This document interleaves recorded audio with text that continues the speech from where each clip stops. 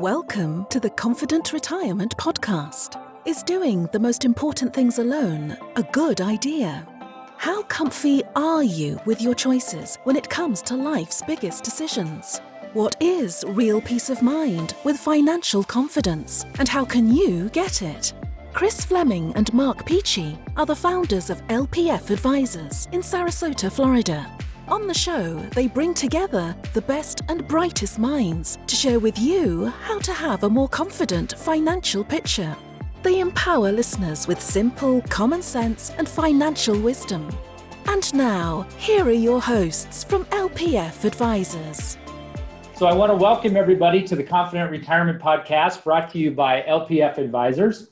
I'm your host, Chris Fleming, and today I have the privilege of bringing Ido Wolny to the show.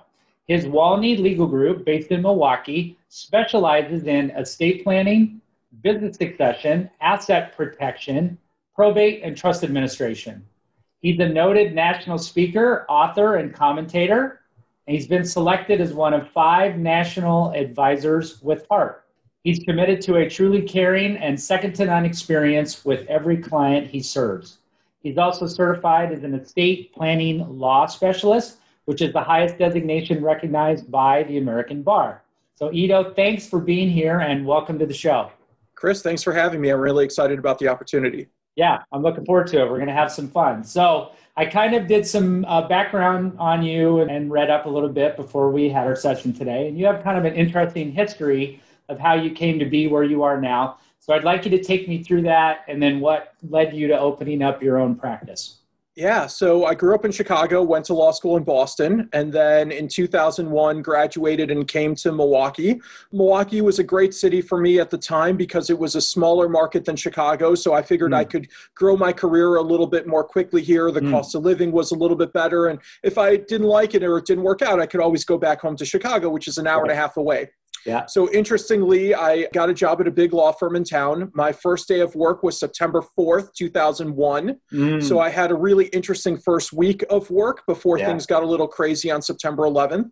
But I hung in there, and as a result of the craziness of September 11th, I had a mentor assigned to me. And actually that mentor turned out to be someone who changed my life because he said, listen, this firm can take basically everything away from you. They can take away your office, your salary, your assistant, I mean, really everything, and they can usher you out the door. There are 2 things that no one can take away from you. That's your contact base and your knowledge base. And so whatever you do, always focus on growing those 2 things and you'll be successful wherever you go. So that was amazing career-altering advice. I have focused on that for the last 20 years. After spending 10 years at big firms subsequent to that, in May of 2011, so almost exactly 10 years ago, I decided that I loved what I was doing, but not the setting in which I was doing it. And if we just plucked an estate planning group from a big law firm and let it stand on its own 2 feet and then contour the business model and the service model and the way we did billing, this could be a successful way of going about estate planning. 10 years later, we've never looked back. It's been phenomenal. Awesome. No, that's a great story. So if you could go back 10 years and talk to the younger you, right, when you started, is there anything you think that you would tell that younger you that you know now? Any advice you would give to them? You know, I think just like every young professional, you come out of school and you're eager to just have at it and you just, you're impatient. And I think estate planning more than any other area of the law, you just have to be really, really patient. It's very complicated. There are a lot of people who do it who don't fully understand it. And the concepts are very esoteric in some regards. And so I would say, just keep doing what you're doing. Don't get frustrated. Keep chipping away at it. You're on the right path. Eventually things will all work out, right? When a window opens and a door closes, just do what you have to do to advance. I think that's really good advice for any young professional who, from day one thinks that they can run the firm. I certainly thought that, but you're wrong. Just give it some time. It'll be okay. Yeah, you'll get brought down to reality, but then you can build back up from there. That's true. That's true. We want to go out and change the world, right? We're going to Yeah, the world's a big place, and it's had a long time to sort of settle in where it has. So change is hard and slow. And even at a very personal level, it's hard and slow. But if you keep chipping away and you're patient and you just don't give up, honestly, it sounds cliche, but it does work out. Yeah. So Is there an easy way that you like to explain to potential clients why a comprehensive estate plan is important in their lives? So like what it is and what it accomplishes. Yeah, I mean, I define a comprehensive estate plan as an estate plan that is contoured for the needs of your individual situation. And unfortunately, or fortunately, people's situations are not static. Where you were when you were 18 is not where you were when you were 25 or 35 or 55 or 85. And so what you need is an estate planning attorney who can sit down and talk to you about what your needs are. I cannot tell you how many times clients have come in and said, either I need a will or my situation is simple. And almost always their situation is not simple, or they simply don't appreciate what simple looks like. And they almost never actually just need a will. But they don't know that, right? I mean, part of our job, part of our role as attorneys and advisors is education. I mean, I would go so far as to say that half of my job is education. And so I know to look at the client's overall situation, their personal situation, their financial situation, their interpersonal situation, issues within the family. And then we have to navigate what those are and give them appropriate documents to manage their situation. And for almost everyone, those are going to be a little bit different than the person before them and the person after them, and then also what's going to be appropriate for them in 10 years. This is what separates a good estate planning attorney from, say, what you find on the internet, because the internet documents are static. And while they may sound good to an untrained ear, you don't know what you're missing out on. You don't know what those documents are accomplishing or missing. I can go to LegalZoom, and this is by no means a knock for LegalZoom. It can produce great documents, but I can go to LegalZoom and navigate their questions in a way that produces a good document in the end, whereas a layperson is just kind of willy-nilly answering questions, and the document that's produced at the end may or may not be appropriate, but they have no means by which to analyze that. And so that's the value of having a trained professional work with you to get to a good result. And that's what I find is helping people to understand the difference between knowledge and wisdom, right? So there's an endless amount of knowledge and information online and on the internet, but the wisdom part is what is lacking. But how does it apply to them, and what should they be doing based on their particular situation? Absolutely. I think that's great advice. So what's kind of an easy way or a simple way for you to explain to someone what asset protection is? So different maybe than estate planning where they've got assets that they want to protect.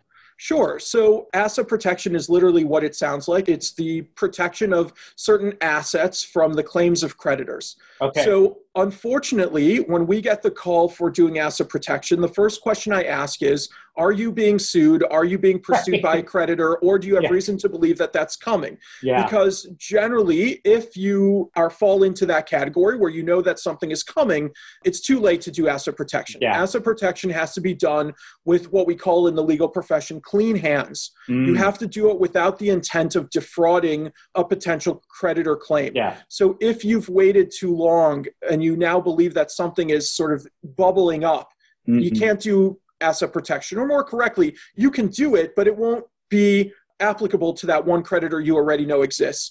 But if you can do it with clean hands and you do it early enough in the game where, you don't believe that anything's going to happen, and, that's foreseeable for a lot of people. The most probable creditor you have is a future divorcing spouse, but that can come in the form of other litigation. You get into a car accident or somebody sues you or whatever the case may be. These are foreseeable things on a, mathematical basis. And so if you can get into this and do some paperwork to help protect some of those assets, I don't believe in protecting every penny that you have. But the goal of asset protection is to allow you to navigate through a litigious situation and come out in a reasonable shape on the other side.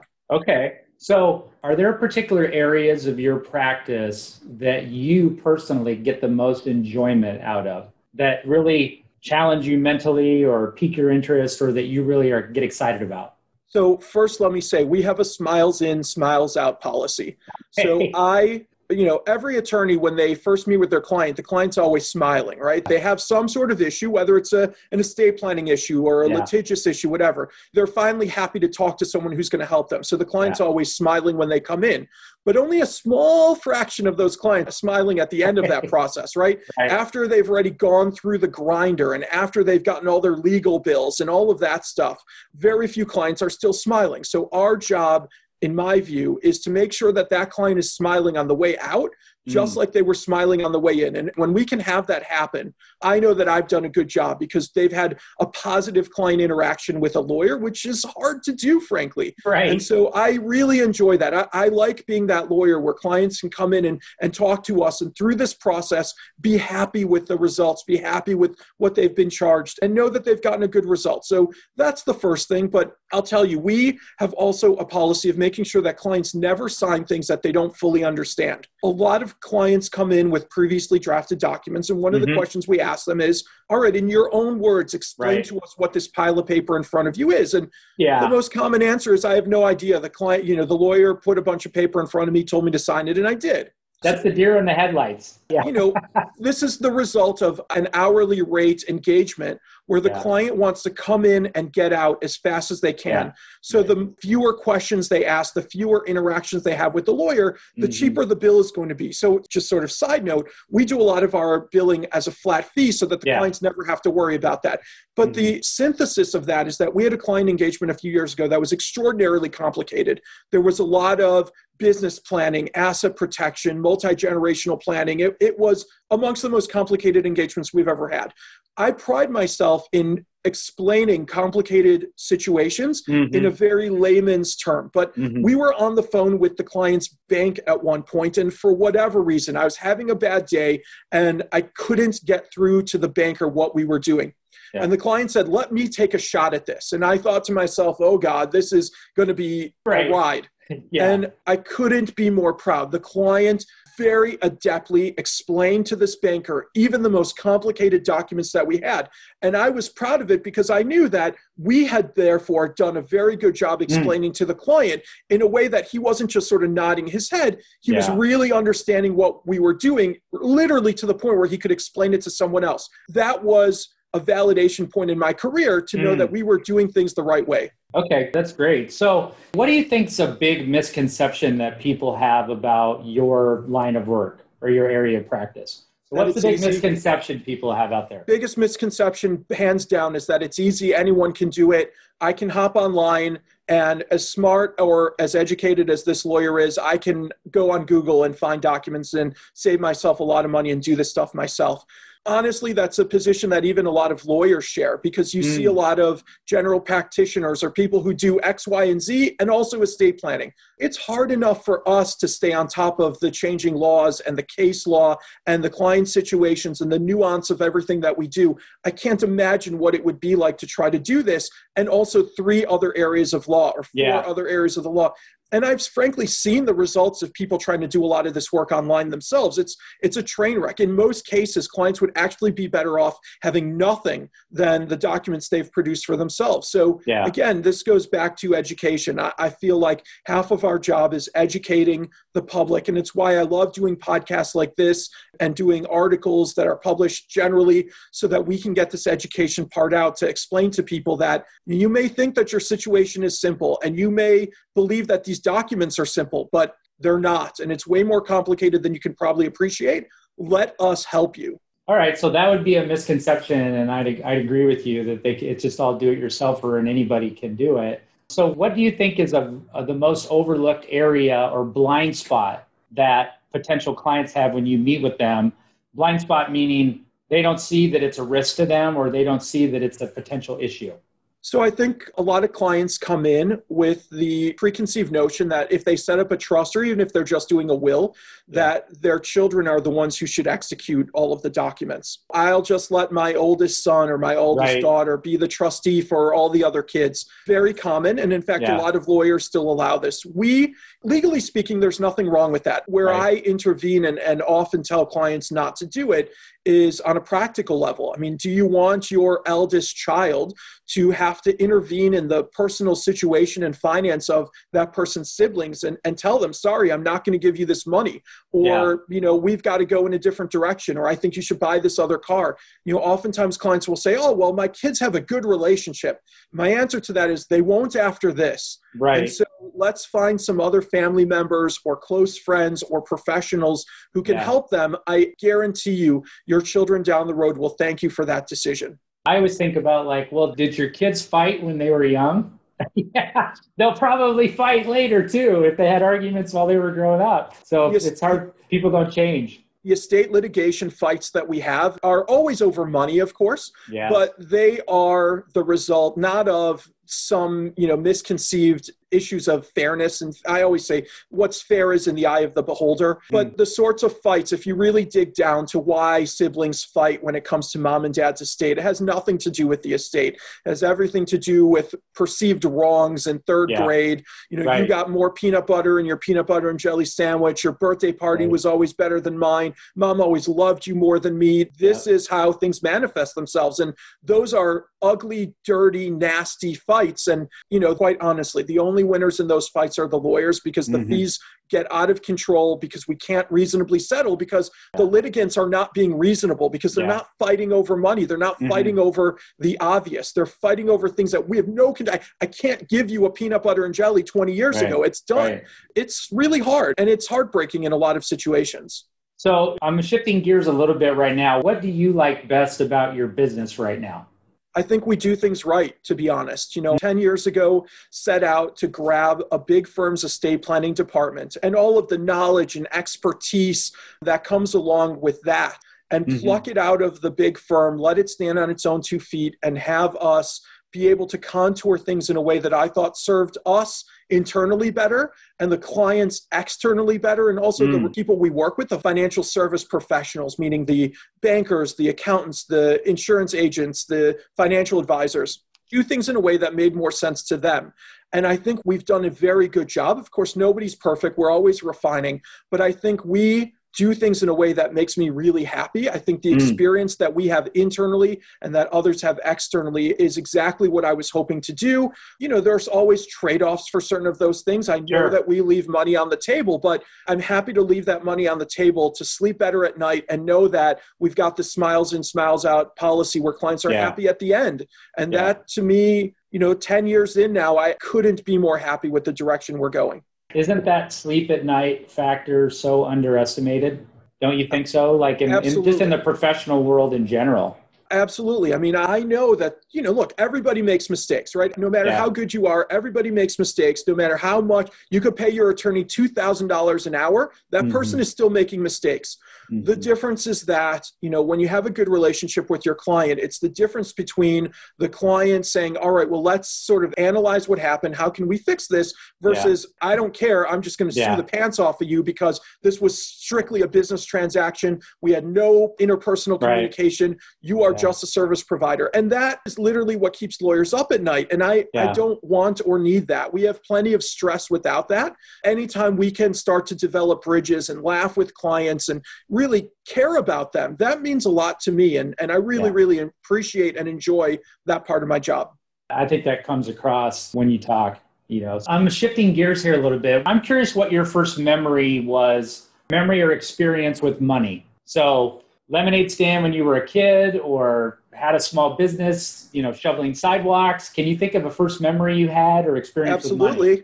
4th grade, my friend George and I were in Mr. Nelson's class in elementary school. And, just like every elementary school kid, we would always lose our pencils. Back then everybody dealt with pencils.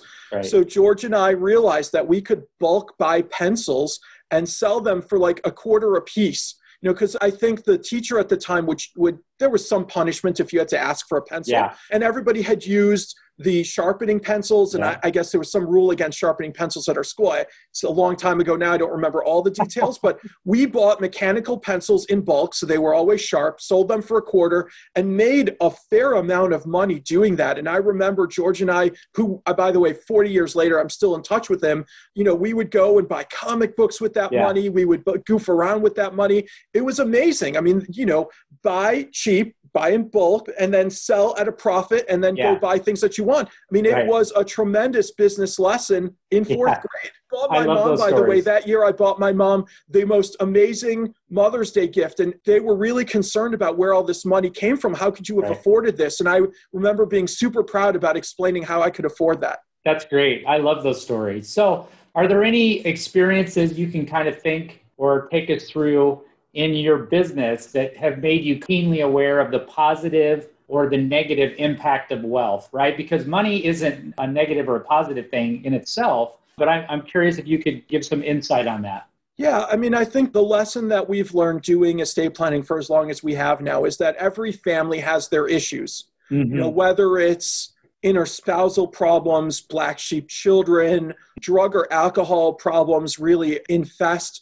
even the most uppity families. I mean, you would never guess that, this well-to-do family who you smile and wave at every day has a kid who does heroin, but it happens. And so, we're very strict on confidentiality, and we tell clients, listen, we can't do our job unless you're honest with us. And so please, anything you need to tell us, I promise you it won't be the first time we've heard it. Let us know what the issues are so that we can plan around it. I mean, you don't want to give a child with significant problems, whether it's substance abuse or mental health or whatever, you don't want to dump a bunch of money on them because to your point, the money will become toxic. And so instead of helping them, now you're really, really hurting them. And I think it sometimes takes people a little bit of time to admit that, we've got a kid who's got a problem, or we have a problem, between our spouses, or, my parents have money issues and we don't know how to help them. So I think being really strict with confidentiality and being able to connect with the clients and really get them to be honest with us,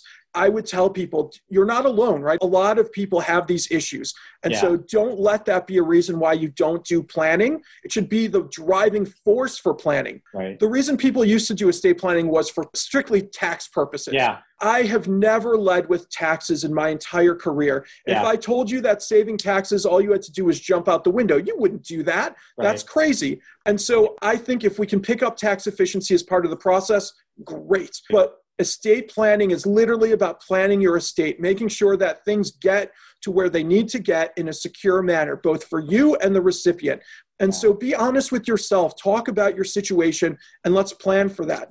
And then I would say when we've done that, when we've executed that properly, I mean, those are amazing situations where people can exhale for the first time and know that if something were to happen to them, they walk out the door and get hit by a bus, their child with a problem isn't going to die because now they've just inherited a few $100,000 or millions of dollars and is going to destroy their lives with that money. Money is a tool, and it can be an extreme positive or an extreme negative. And when we can diminish the negativity and increase the positivity, that's a win every time. Yeah, well, and it's twofold. They get to talk to someone and tell someone maybe that they've never told before things about their life, but they also walk out with that smile and they're relieved that they got it off their chest, and their estate plan addresses those challenges, right? Which that's the solution, rather than I just got like a half done thing and I didn't tell them about that. And who knows what's going to happen if the other shoe drops, because it's ineffective. It's ineffective. Okay. What would you say is your biggest life accomplishment so far? So this could be personally or professionally or both. I mean, look, just like every proud dad, I'm really proud of my kids. I've got a 15-year-old son who is an incredible hockey player and really going places, and I've sacrificed a lot to help him. At one point, I was driving 40,000 miles a year helping him professionally. I mean, that's a lot of miles. And then my daughter also, she went from being dragged to ice rinks to watch my son to now being an accomplished figure skater in her own right. And she's incredible. So I'm extremely proud of them. I'm proud of the fact that, growing up, my dad was a workaholic, and God bless him. He worked very, very hard to provide for the family, but we hardly ever saw him, right? He was never at any school events. He didn't encourage us to do extracurriculars. He was proud of us, no doubt. He didn't do the things he did selfishly. He did it for Yeah. us. But I don't have a lot of memories as a kid of engaging with my dad. We have a better relationship now than when I was a kid. And I'm very proud that for all the success I've had professionally, and I'm thankful for all of it, I've been engaged with my kids and seen them and not missed parent-teacher conferences and not missed games. And I can watch them and see them succeed and thrive and become young adults. And it is incredibly, incredibly fun and rewarding to do that. Yeah, that work-life balance is so important. I gave a presentation at a conference, an industry conference one time, and it was about work-life balance. And I remember one of my sons, he asked me, "Dad, aren't you the boss? Aren't you the owner of the business? If that's true, then why don't we see you as much?" Right? And so that was like a knife in my heart. Right. A realization, hey, I need to get my priorities back in order. I need to get my work-life balance fixed because they're right. And this isn't good. Yeah. I don't want to be just an afterthought. That balance is hard because it's easy for the scales of that balance to fall the other direction, where you're so engaged with your family and you're so, I certainly have my own hobbies and things that I like to do. And, I end up doing them at midnight or 2 a.m. I sleep about 3-4 hours a night because I still want to do that stuff while still accomplishing all the other things I want to. And it's easy for people to have that's the scales tilt in the family of life as opposed to work and life. And then you start causing problems at work. I recognize that this firm is my third baby. And so there's a place for that. And I do what I need to do to be successful here. I work at night. I work on weekends. I do what I need to do. I recognize that there has to be true balance. And when you can recognize that and make sure that your family's getting what they need, but the business is also getting what it needs. And you also, by the way, get what you need, because, you can do those two things and be very, very personally unhappy. But if you can balance those, call it 3 things, life is pretty good. Yeah. So outside of your practice, outside of work, is there something that you're really passionate about personally? So you said you have interests in hobbies. Is there something that you're passionate about? Yeah, so I'm kind of my son's hockey manager. So I'm his agent, his equipment manager, his attorney. So I spend a fair amount of time with that. I have a side cufflinks business. I make cufflinks out of mechanical wristwatch movements that I upcycle. I restore cars. I've restored a 1927 Ford Model T. I'm working on a 1964 Chevy Corvair pickup truck right now. I'm also the president of my municipality, and that's why I don't sleep at night. So if you had some more time and you could do anything that you wanted, so let's say if you weren't doing what you're doing now, what would you be doing instead? So was there some other profession or business or something you thought you were going to do growing up? Yeah, I'd be a truck driver. I love driving. I love driving. When I drove my son a lot when he was younger. And a lot of people dread that. I didn't dread it at all. I really enjoy being on the road. I enjoy the road life, the quietness, listening to the radio. Satellite radio is a godsend. You don't have the radios phase in and out anymore like when we were kids. Right. So I can just lock into a station and listen to it for a long time, whether it's talk radio, music, whatever. Books on tape, also amazing. But I just love being on the road. And I've always told people, if I had to hit reset and couldn't be a lawyer for some reason, I would have loved to be a truck driver. Cool. Being a race car driver probably would have been a close second. That's a little more dangerous. But driving trucks across the country, I would love that. So what's a unique or interesting fact about you that very few people know? I'm a pretty open book. So, man, things that people don't know, I think a lot of people, until I tell them, don't know that I literally sleep about 3 hours a night. Yeah. So even on weekends, I can't remember a time before this happened. There was a time before this started happening, but, unlike a lot of people, I can sleep 3 hours a night. I usually go to bed around 1 to 2 in the morning and wake up at 5. But I am pretty engaged during the, call it 20 hours that I'm awake doing various things. And it's amazing what you can get accomplished in 20 hours. But, I wake up, I'm refreshed. I don't feel like I've got any kinds of problems. Run down or tired. I might be shaving a few years off the back end of my life, but so be it. I'm making it up, a few hours at a time every day. Right. Yeah. But I really enjoy the things that I do. I don't do it because I can't sleep. My brain is constantly running and I can't just lay down in bed and fall asleep. I've got to get myself to the point of exhaustion so that I can go to sleep and then wake up and start all over. And that happens every day, 7 days a week, every month. And it has for at least the last 15 years. So in your industry, things are always changing, right? Yep. Laws are changing. Might be changing. There's talk about they could change or they will. So what's the best way that you stay on the cutting edge of your industry, or are the things that you follow or read on a regular basis? Hardly a day goes by. So one of the things I do when I'm not sleeping is really try to stay up on the articles about what new ideas people are coming up with. What is the prognostication of where the law is going? Even with those articles, I think to myself, what are they missing? What is this going to mean for me?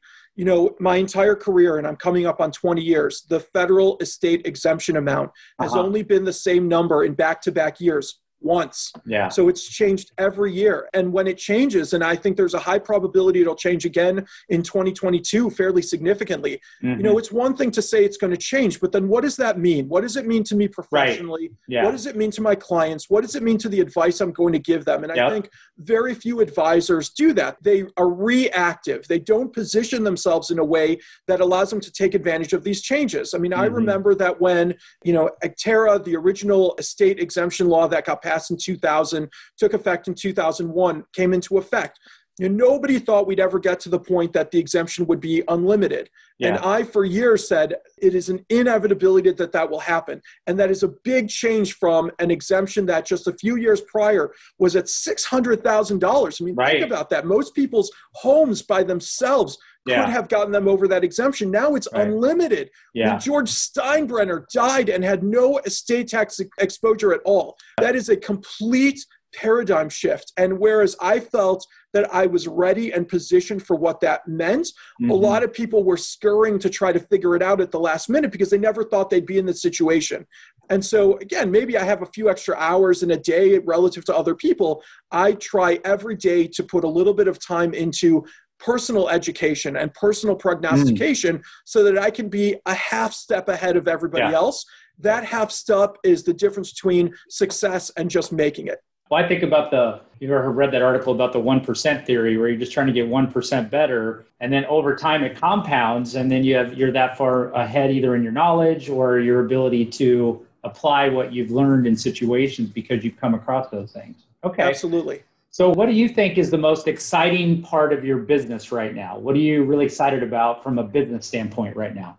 I'm excited about the growth that I see in the future. I mean, we are still in an industry, and I would say financial services in general, again, estate planning attorneys, bankers, financial advisors, all of those that are dominated by older people. And so in the coming years, I think that there's going to be an increasingly high rate of retirements and people getting out of the industry, again, whether it's retirement or death or whatever. And so there's an opportunity for us to continue to grab market share and get better and spread the kind of good work that we do. We have a national footprint for a little firm based out of Milwaukee, Wisconsin. I'm really proud of the reach that we have, where we're dealing with professional athletes and clients from all over the country and even some all over the world. I mean, that's incredible. It's incredible that we've gotten to this place in a mere 10 years. And so to be able to grab more market share, continue to bring on talented people and grow and, sing our gospel, because I think it's amazing. I'm really, really excited about what the future holds. Awesome. I can tell. And I appreciate that. That's exciting, man. So on the flip side of that, what do you consider to be your biggest challenge right now? So a challenge or an obstacle that your business is facing? I mean, I think in general, not knowing what the future holds in terms of the law is hard. When you're giving advice to clients and it's really just the best advice based on the information available to you today, not knowing that whether in 6 months that could be completely wrong is unsettling. And it's hard because you have to tell clients, listen, I know what the law is today. Let's take advantage of that. And if things change, we can pivot. Let's not do things, we kind of see what's coming down the pipeline. Let's not do things that would cause problems for you, but let's be aggressive, but not bleeding edge aggressive so that we get you in trouble. But let's leverage opportunities and take advantage of that. I mean, people don't like to do estate planning. I get it. They're happy to put it off. I've had people, we've ran ads in the past, and I had one client, when we finally met, whip out this crumply piece of paper and said, I've literally gone to work with your ad in my back pocket every day for the last 5 years, intending to call you. I'm finally doing it. It was incredible. I get that, right? People don't want to acknowledge their mortality and talk about these issues. It's easy to put your head in the sand. So when they finally do, I really dread talking to them about the shifting sands and the fact that, this isn't set in and forget it. Once you do it, you're going to have to revisit it. Certain clients may need to revisit it sooner than later, like meaning the next few months, but it's the reality of the situation. Elections cause changes. And, to me as a professional, that change is somewhat exciting. It means that it's not all static, but it's really hard. And especially now with significant changes in capital gains and income taxes, the estate tax system potentially getting thrown on its head, it's hard to have these conversations with clients because I know they dread it. And so I've got to put my happy face on and lead them through this cloud and hopefully maintain that smile on the other side. Well, and I think of it as the fact that things will be uncertain is a certainty, right? So if that is certain, that things will be uncertain. So when we can realize that and know we have to pivot or may have to pivot, and we can be accepting of that, then you have a platform for moving in a good direction. But people like certainty, they crave certainty, they want things to be status quo all the time or comfortable for them. But in a lot of fields like yours and mine, that isn't always going to be the case. And if you wait for things to settle down, you'll be waiting your whole life, right? It never does, right? If someone had told me, call me when things settle down the first day of my career, I still wouldn't have called that client back. Right, exactly. No time like the present, right? So do you think there's a question that I should have asked you, or is there anything you want to expand on that you said earlier? Yeah, I think the biggest issue that I would say is, for clients who want to do estate planning, getting over that hurdle of finally acknowledging that there's no better time than now and wanting to get the process started. Well, that's great. What do you do next? Yeah. I would say your best bet is to reach out to a qualified estate planning attorney. Don't trust what you find on the internet by doing a random Google search. I can tell you that the two best organizations to find qualified estate planning attorneys are ACTEC and NAPEC, N-A-E-P-C. Okay. Check out those websites, find qualified estate planning attorneys from one of those two places. I say that not even being a member of ACTEC currently. I just know that those are good resources for the public to find people who've been well vetted professionally so that they know what they're doing. You don't want to work with an estate planner who was doing a divorce yesterday or litigation the day before. These are documents that need to work when you need them to work. Sometimes you don't get a second chance at it. So find a qualified attorney who knows what they're doing, naepc.org or actec.org. Hit those websites, find qualified attorneys, go there, start there. You'd be doing yourself a favor. Yeah. And I almost think of it as, you have a specific health issue, but then you go to a general practitioner and expect them to be able to diagnose and do the surgery, right? That nobody does that. They get a referral and go to somebody who specializes in those areas. So the same would apply here. For sure. So if people want to learn more about your firm, about you, what's the best way for them to either get in touch or contact you? Easiest way is our website, www.walneylegal.com. Our Twitter is on there, our Twitter posts and LinkedIn posts and contact information. When your name is Ido, rather than ask people to try to figure out how to spell that, go to www.walneylegal.com and everything you need is there. Yeah, that's awesome. All right. So listen, Ido, I want to thank you for taking time to be here with me today. You've been an awesome guest, and I've learned a lot from you in just a short time. And it's really been a true pleasure. I really appreciate you being here. Thanks, Chris. This was awesome. Yeah. I really enjoyed it. Folks, I want to thank Eno for being here. He's the founder of Walney Legal Group. And I want to thank you all for tuning in to the Confident Retirement Podcast brought to you by LPF Advisors, where we're raising the retirement confidence of everyday people to another level, one show at a time. We'll see you next time. Thanks. You've been listening to the Confident Retirement Podcast with Chris and Mark from LPF Advisors. For more information on them and retiring confidently, please visit lpfadvisors.com. If your ears are pleased and your mind is now at ease, do share the program with your friends and subscribe wherever podcasts are found.